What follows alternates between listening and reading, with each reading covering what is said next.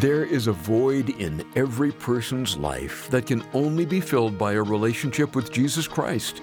Here's Pastor John Randall. Render to God what belongs to Him. Have you done that? Friend, you were created to know God. You were created to have a relationship with God. That is why there is a void in your life that can't be filled with any of your pursuits. It can only be filled with Him. You were created in His image. You were created to know Him. Render unto God what belongs to Him. You are not your own. You were bought with a price, the Bible says. Therefore, you are to glorify God in your body and in your life, which is His. Are you doing that? Have you rendered what belongs to God? Welcome once again to A Daily Walk with Pastor John Randall. For quite some time now, we've been considering the words of Luke in his gospel account and deriving wonderful insights to apply to our daily walk. Pastor John will point to chapter 20 today. Right on the heels of being questioned by the religious authorities, Jesus now gives a very helpful parable with many lessons for us today. The first of which is He's long-suffering. Isaiah chapter 5, verse 7 reads this way: "For the vineyard of the Lord of hosts is the house of Israel." God was the one that had planted Israel. God had chosen Israel. Matthew's gospel in a parallel passage says that he built a tower, he dug a hedge, he provided all of these things for the vineyard to bear good fruit. If the vineyard is the nation of Israel, who then is the vineyard owner? The owner of the vineyard is none other than God Himself. He is the owner of the vineyard within the parable. Then the question becomes, well then, who are the servants that were sent by the vineyard owner to reap a harvest from those he had leased the vineyard to? Well, those were the prophets. These were the ones that God had sent throughout the history of the nation of Israel when they rebelled to return and to respond and repent. You think of Isaiah, Jeremiah, the minor, the major prophets, all of those who had a word from God sent to the people. And what did they do when the prophets came? Having just read through the book of Jeremiah recently, I know what happened to Jeremiah. He was put in prison. He was shunned. He was hated. He was thrown into a pit. Why? Because he told them the truth. And so he was despised because of it. And all of these servants had been sent over and over throughout the history of the nation of Israel to this vineyard, and they were rejected. Well, who then is the beloved Son that is found within this passage? It's none other than Jesus. The Father, having sent all of the prophets, determined to send His beloved Son to come to the people, saying, surely they will respect Him. But when He came, what did they do? Well, at the end of this week, on Good Friday, they would take Him outside of the city, just like He was outside of the vineyard, and they would crucify Him and put Him to death. And Jesus then said, what will happen to those who have been given the vineyard? It will be taken from them. They will be judged. And the vineyard will be given to someone else. And when the Pharisees heard that, when the religious leaders heard the end of the story, they cried out, certainly not. It'll never happen. Nice story. It's not true. They knew that He was speaking about them. What else does this parable reveal to us? I think there are a few lessons that you could take away from it. First of all, the long-suffering and patience of God. God is long-suffering. Notice how many times the landowner sent repeatedly servants to reach the people, and yet they rejected them. A normal landowner would not tolerate such insolence. He would immediately put down any kind of rebellion. But here you have this landowner sending servant after servant after servant. It speaks of the long-suffering of God. The Bible says that God is long-suffering, not willing that any should perish, but that all should come to repentance. Some people don't understand that. They think that the long-suffering of God is actually His acceptance of their lifestyle or their behavior, when really God is just being gracious.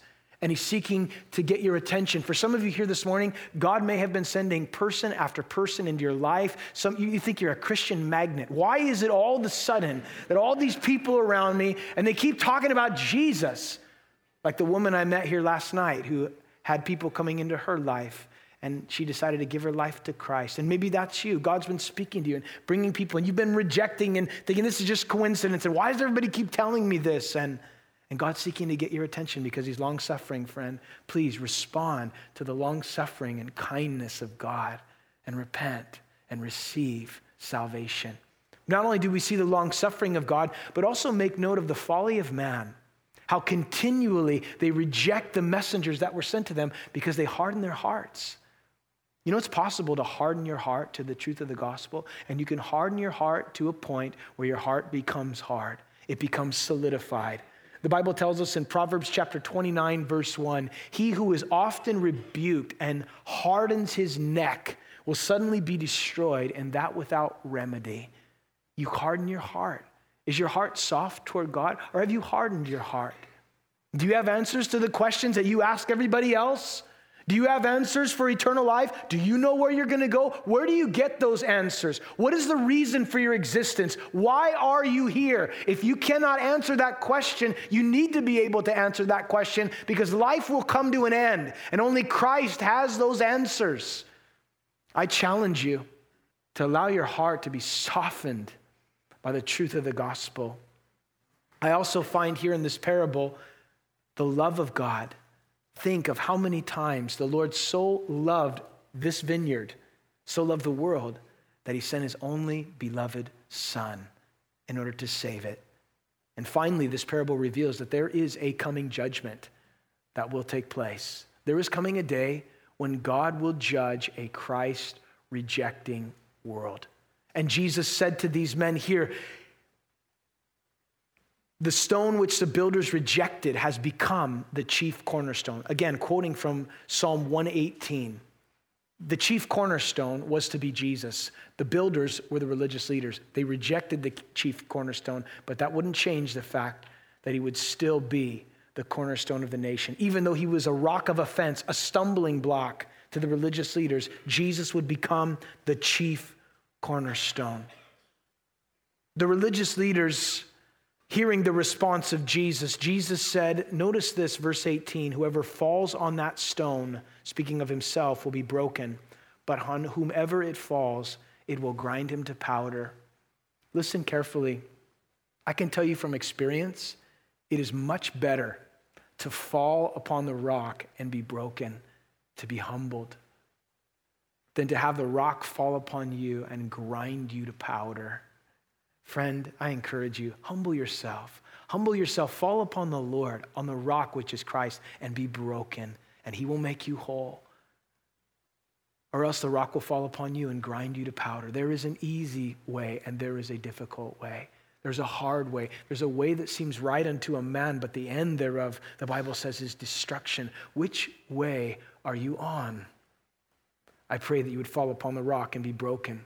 Well, the religious leaders, they present a question about authority, and they were silenced. Jesus presented a parable that unmasked their intentions. Again, they were silent. You would think that maybe this would be the end of the questioning, but it doesn't cease. For we come now to verse 20, and there is a question raised concerning obedience to civil authority.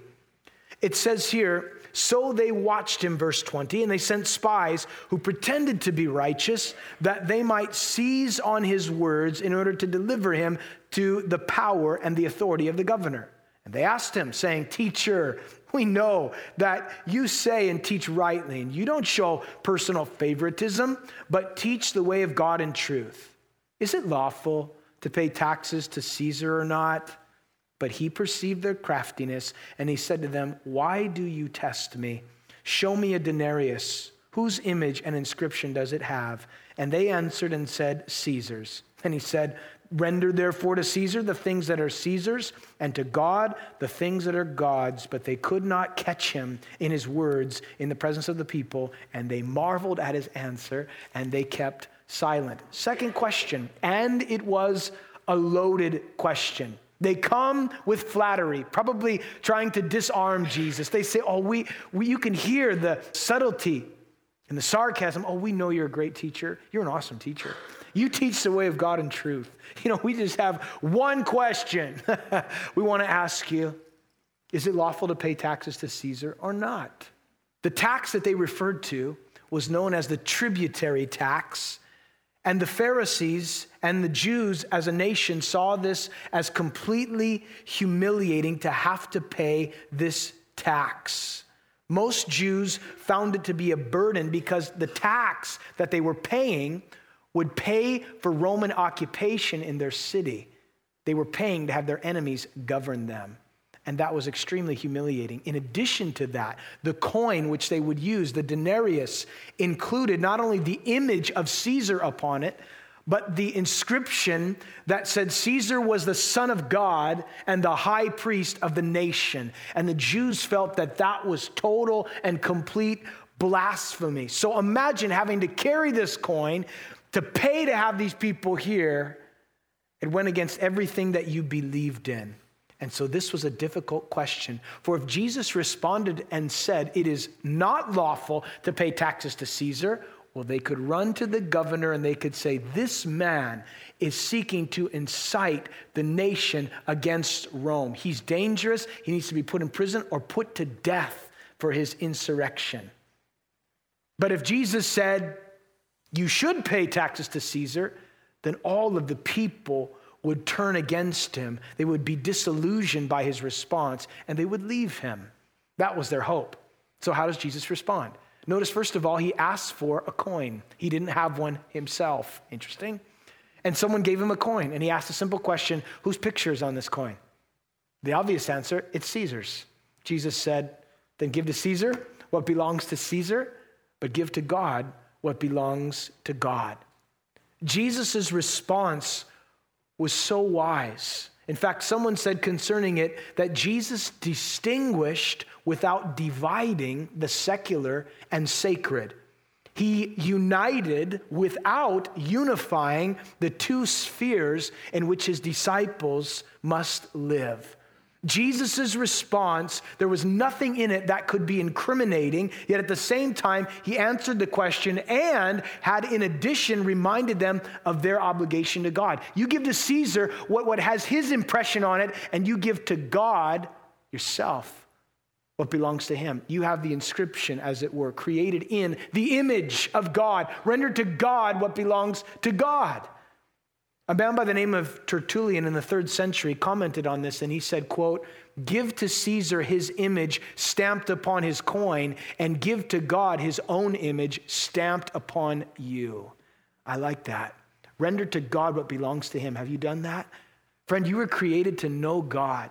You were created to have a relationship with God. That is why there is a void in your life that can't be filled with any of your pursuits. It can only be filled with him. You were created in his image. You were created to know him. Render unto God what belongs to him. You are not your own.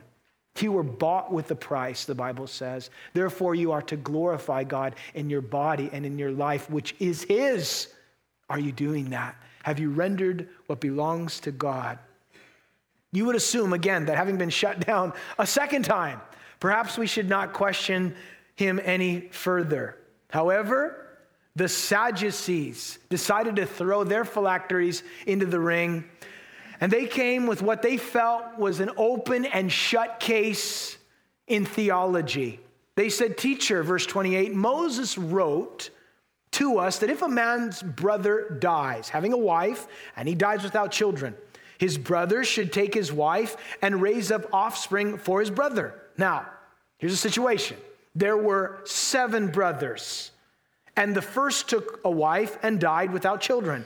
And the second took her his wife, and he died childless. The third took her, and in like manner the 7 also, and they left no children and died. Last of all, the woman died also. Therefore, in the resurrection, whose wife does she become? For all 7 had her as wife. Now think about this. The Sadducees, understand this. The Sadducees, you read about them in the Gospels. They were the counterpart to the Pharisees. They were also part of the governing body of Israel known as the Sanhedrin.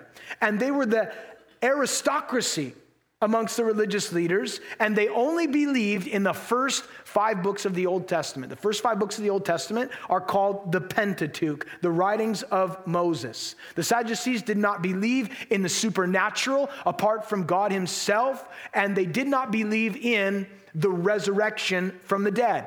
And so they bring Jesus this worn-out theological argument based upon Deuteronomy chapter 25, where the Lord said, if a brother dies and he has no offspring, it's the obligation of the other brother to raise up a name in his dead brother's place. Here it says there were 7 brothers, and they all died. What was this woman cooking? The Bible doesn't tell us, but they all died. And then she died at the end. But as they asked this question, thinking that they had ensnared Jesus, oh, Jesus, there's going to be a lot of problems in the resurrection, if there is a resurrection, because really, who's she going to be married to? If there were 7 brothers for one bride, instead of 7 brides for 7 brothers, this is a problem. What shall we do? Matthew's gospel, in a parallel passage, Jesus responds. In Matthew 22, Jesus said to these men, you do err, not knowing the scriptures, nor the power of God. Jesus said, you don't even understand the scriptures that you believe. And then Jesus gives us insight, first of all, into eternity, and secondly, into the resurrection. Notice what he says about eternity. Jesus answered in verse 34 and said, the sons of this age marry and are given in marriage. That is, those that live in this life, we marry and are given in marriage. But those who are counted worthy to attain that age and the resurrection from the dead, that is speaking of eternal life, they neither marry nor are given in marriage, nor can they die anymore, for they are equal to the angels and are sons of God, being sons of the resurrection. So Jesus gives us some insight into what eternity's about. And for one thing, he tells us we're not going to die. We're going to be sons and daughters of the resurrection, but he also tells us that in heaven, we are not given in marriage. Now, for some of you, this may be a great discouragement. You think, we're not going to have our own mansion together? Who's going to cook for me? You know, what are we going to do in heaven up there if my wife and I are not up there? You're going to be up there together, but listen, you're not going to be married. For some of you, that may not be something that saddens you. And man, I'm just longing for heaven. And you need to repent and go to the marriage retreat. But But let me just say this. This isn't heaven. Earth isn't heaven. If you could take the most enjoyable experience you can imagine in this earth, the best relationship you've ever had this side of heaven, and that which brings you the most joy in this life, you could take all of those things and roll them up into one and try to compare it to heaven, it would not compare. And it's hard for us to understand that, because eye hasn't seen and ear hasn't heard, it hasn't entered into the heart of man, the things that God has prepared for those that love him. We can't fully comprehend it. It's hard to think that there could be a place where there's no need of the sun because the glory of God shines so brightly. It's hard to imagine a world without tears and sorrow and pain and the former things of this life being passed away. We can't even fathom that because of where we live at the present time. But we can trust Jesus that it's so much more glorious what awaits us there in heaven, because to be absent from the body is to be present with the Lord Jesus. But I want you to also see here from this passage that Jesus proves the resurrection from one of the first 5 books that the Sadducees believed in. Notice what it says in verse 37. But even Moses showed, referring to Exodus, in the burning bush passage, that the dead are raised when he called the Lord the God of Abraham, the God of Isaac, and the God of Jacob. For he is not the God of the dead, but of the living, for all live to him. Now, again, keep in mind, the Sadducees believed in the first 5 books of the Bible, but they did not believe in the resurrection. So Jesus goes to the second book of the Bible, the book of Exodus, referring to the time when Moses was called up onto the mountain and the Lord revealed himself in the burning bush. And notice that Moses refers to God as the God of Abraham, Isaac, and Jacob. Moses came 500 years after Abraham, Isaac, and Jacob. And when he speaks of the Lord, he doesn't say that he was the God of Abraham. May he rest in peace. He doesn't say he was the God of Isaac until he passed away. He was the God of Jacob until he died. No, he speaks in the present tense. I am the God of Abraham, Isaac, and Jacob. And what, therefore, does that prove? It proves that they are not dead, but they are alive. In other words, there is a resurrection. The Pharisees, of course, were dumbfounded. They did not know how to answer. In fact, they kept silent after this, and that was a good idea. But Jesus tells them that there will be a resurrection. The Bible tells us that there will be a resurrection for both the dead and even the living. There's a resurrection coming. Jesus in John's gospel, the 5th chapter, he said this. He said, the hour is coming and now is when the dead will hear the voice of the Son of God, and those who hear will live. For as the Father has life in himself, he has granted the Son to have life in himself and has given him authority to execute judgment because he is the Son of Man. Don't marvel at this. Listen, for the hour is coming in which all who are in the graves will hear his voice come forth. Those who have done good to the resurrection of life, and those who have done evil to the resurrection of condemnation. Every single person will have a resurrection. Jesus said, I am the resurrection and the life, and he who believes in me, though he die, yet shall he live. You will have a resurrection. There is life beyond the grave. But where your resurrection leads you is determined by what you do with the message of the gospel at the present time. There is a resurrection, as Jesus said, into eternal life, into heaven, into glory. Jesus said, I go away to prepare a place for you. And if I go away to prepare a place for you, I will come again and receive you unto myself, that where I am, you may be also. A resurrection to eternal life. But the Bible also tells us, for those that have rejected the message of the gospel, there is a resurrection to eternal death, to condemnation. But Jesus died so that you would never have to go to hell. He paid the price so that you could have the hope of eternal life in heaven. You will have a resurrection, friend. If I was to ask you the question today, well, what do you think is going to happen when you die? If your response is, well, I just think that's the end. Not according to the Bible. Not according to Jesus, who conquered death. He is the authority on death and the resurrection. What will you say? You will have to contend with the words of Jesus. You will have to give an account for what you know. You know the gospel. You've heard the truth. What are you going to do with it today? Offering hope and encouragement for your daily walk, that is Pastor John Randall. And this is A Daily Walk. We're going through the Bible right now. You can order a CD copy of this message by calling 877-242-0828. You can also listen to our recent programs on our website at adailywalk.org. We also offer John's teachings by podcast, and we have an app too. To get our app, do a search for Calvary South OC. I should also mention John is on Twitter and Instagram. You can start following him on Twitter at PJRandall7 and on Instagram at John P. Randall. With all that's been going on in the Middle East and Israel, many are inquiring about end times Bible prophecy. And we want to get a good book into your hands on this subject from our friend Barry Stagner. It's The Time of the Signs, a chronology of Earth's final events. When the disciples asked Jesus how to anticipate his return, he gave them an incredible answer that we stand to benefit from. They asked him about the signs of his coming and the end times. What should they expect to take place?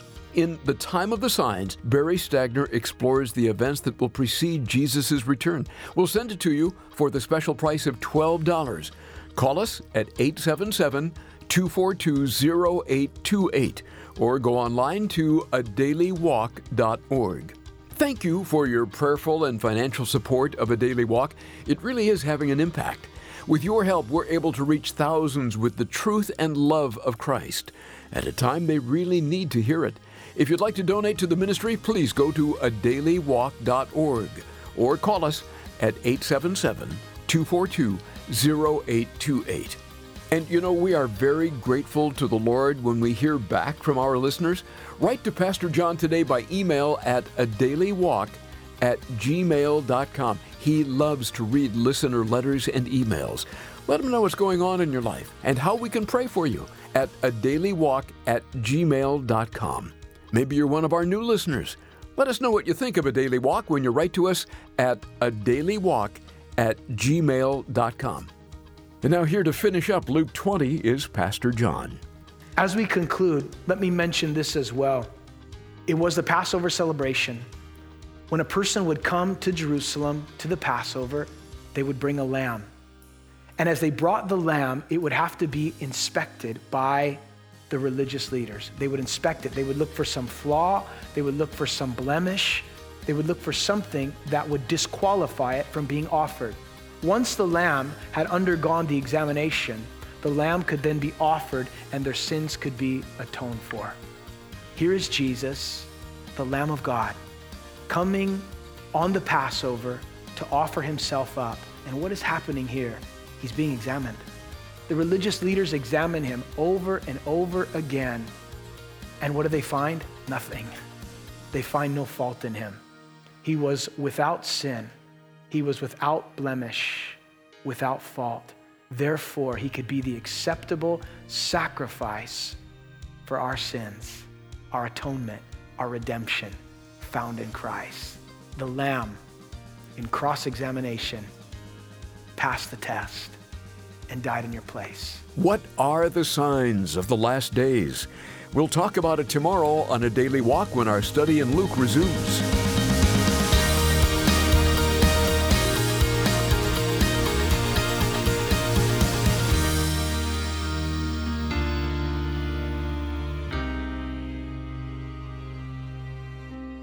A Daily Walk is a presentation of Calvary South OC.